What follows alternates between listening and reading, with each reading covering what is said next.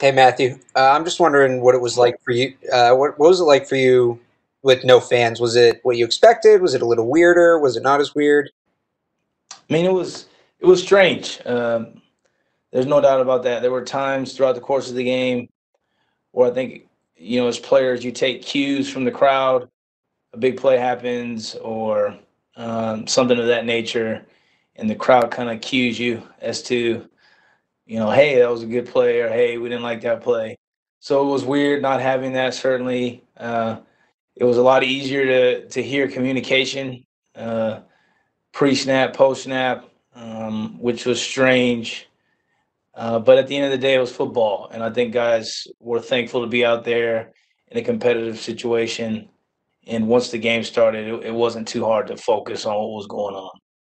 When you say you could hear communication better, do you mean your own team's communication or the opponent's communication? And did you guys maybe have to switch to more of a hand signal kind of thing, knowing that they could hear you pretty well? I would say a little bit of both. We could hear them very, very clearly, and I'm sure that they could hear us as well. And obviously, we could hear one another much better. Um, in the kicking game, especially the way it played out yesterday, where there wasn't a ton of action for us. It's too soon to say whether or not we'll need to go to hand signals or not. We'll kind of see how that develops as the year goes on. And offensively and defensively, I'm not sure what the plan is going to be there. We'll see, how we adjust. There are going to be some places that have fans at some point. Lord willing, we have fans at some point as well. So we'll kind of just take it week by week. But I think it's important for us to focus on the things that we can control and continue to go out and try to execute at a high level.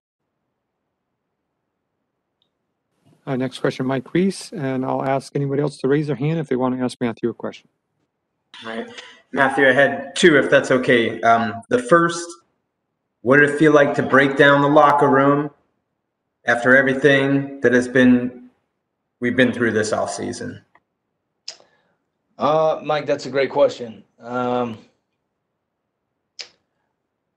think it was special for us all. I think there have been points over the course of the last 6 months where you're not sure if football is going to be in the cards for this season. Many of us have been through a lot personally in our personal lives.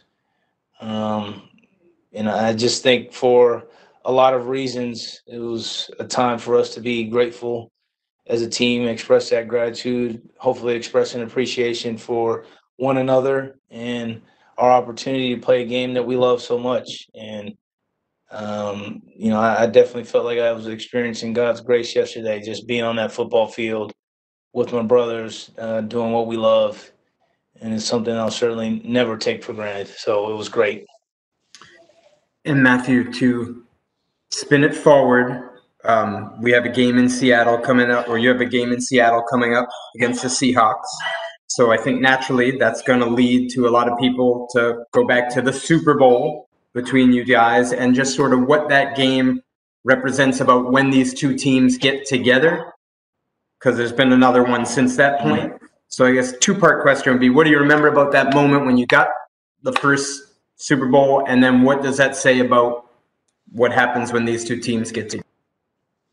Well, Mike, I certainly appreciate that question, and I don't want to be disrespectful in how I answer it, but I will say that I don't think that this week is a time for myself or anyone else who participated in that game to look back and become nostalgic. I think it's time to focus on what's going to happen this week. The teams are very different.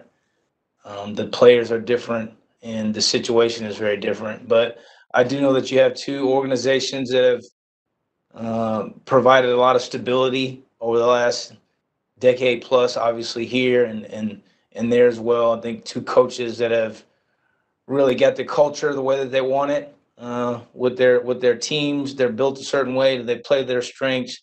They remain true to their identity as far as who they are as football teams, and that always makes for a great matchup. Well-coached teams with disciplined players who love to play ball. Two organizations that have had a lot of success. So it'll be a highly competitive matchup. Thankfully for us, we won't have to deal with the 12th man because that's usually a problem, having to deal with the 12th man. But, the Seahawks are going to be a problem enough. So we need to just focus on preparing for them. They're a great team. We're going to have our hands more than full, and then let's just focus on 2020. Next question, Steve Sanchez, and I'll ask anyone else to raise a hand if you have a question for Matthew. Thanks, Stacy. Hey, Matthew, could you describe the unity that you and your teammates displayed for the national anthem, standing there together? I think it was important for us, whatever we decided to do it together. I think the one thing that we feel as though we're missing out on right now as a country is a sense of oneness. And for many people, they have different opinions on where to start when it comes to oneness and creating that. But for us, we felt it important that as a group of men that we acted as one. And I'm proud of the conversations that we had that led up to that decision. I'm proud of the mentality that we're taking moving forward. We feel as though it's important for us to take action now. Action is the only thing that's going to help these situations, and that's direct action. So that's no disrespect to anyone else and the decisions that they made, but we felt it was the right thing to do, the way that we proceeded yesterday. And as always, as many of us have been for the last several years, we'll continue to be active and involved in trying to meet the needs of the communities that are around us, trying to connect with the people that are around us, moving and acting with love, with wisdom and prudence, and see where that gets us. Thank you. No problem. And it looks like the final question will be Evan Lazar. Hey, Matthew. Obviously, you guys as a team have done a really good job of containing COVID so far, but now you're going to go on the road. So I was just curious if you guys as captains, what's the message this week in terms of when you do go on the road to Seattle, making sure that you kind of keep things buttoned up? Yeah, that's a great question. I think the big unknown in all of this is travel and how that's going to work out. We have been very intentional about meeting as leadership council with Coach to cover all things COVID. Travel has been, I think, priority number one on the hit list, where we've tried to play out as many scenarios as possible, ask as many questions as possible. But we're going to have to be extra cautious. We're going to have to be smart with what we choose to do while we're away from home base. And, hopefully everyone makes good decisions, and we pray for protection and things will go well. So we'll continue those discussions leading up until the day we travel.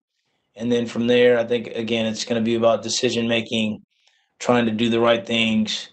I should definitely shout out our support staff. They've been great in adapting here, whether it's our chefs or the people serving us food, the people testing us in our testing trailer every day. People have been really, really helpful in seeing us to this point, and we're going to continue to lean on them moving forward. Thanks, Matthew. No problem. Thank you, Matthew. Thanks, everyone. Thanks, guys.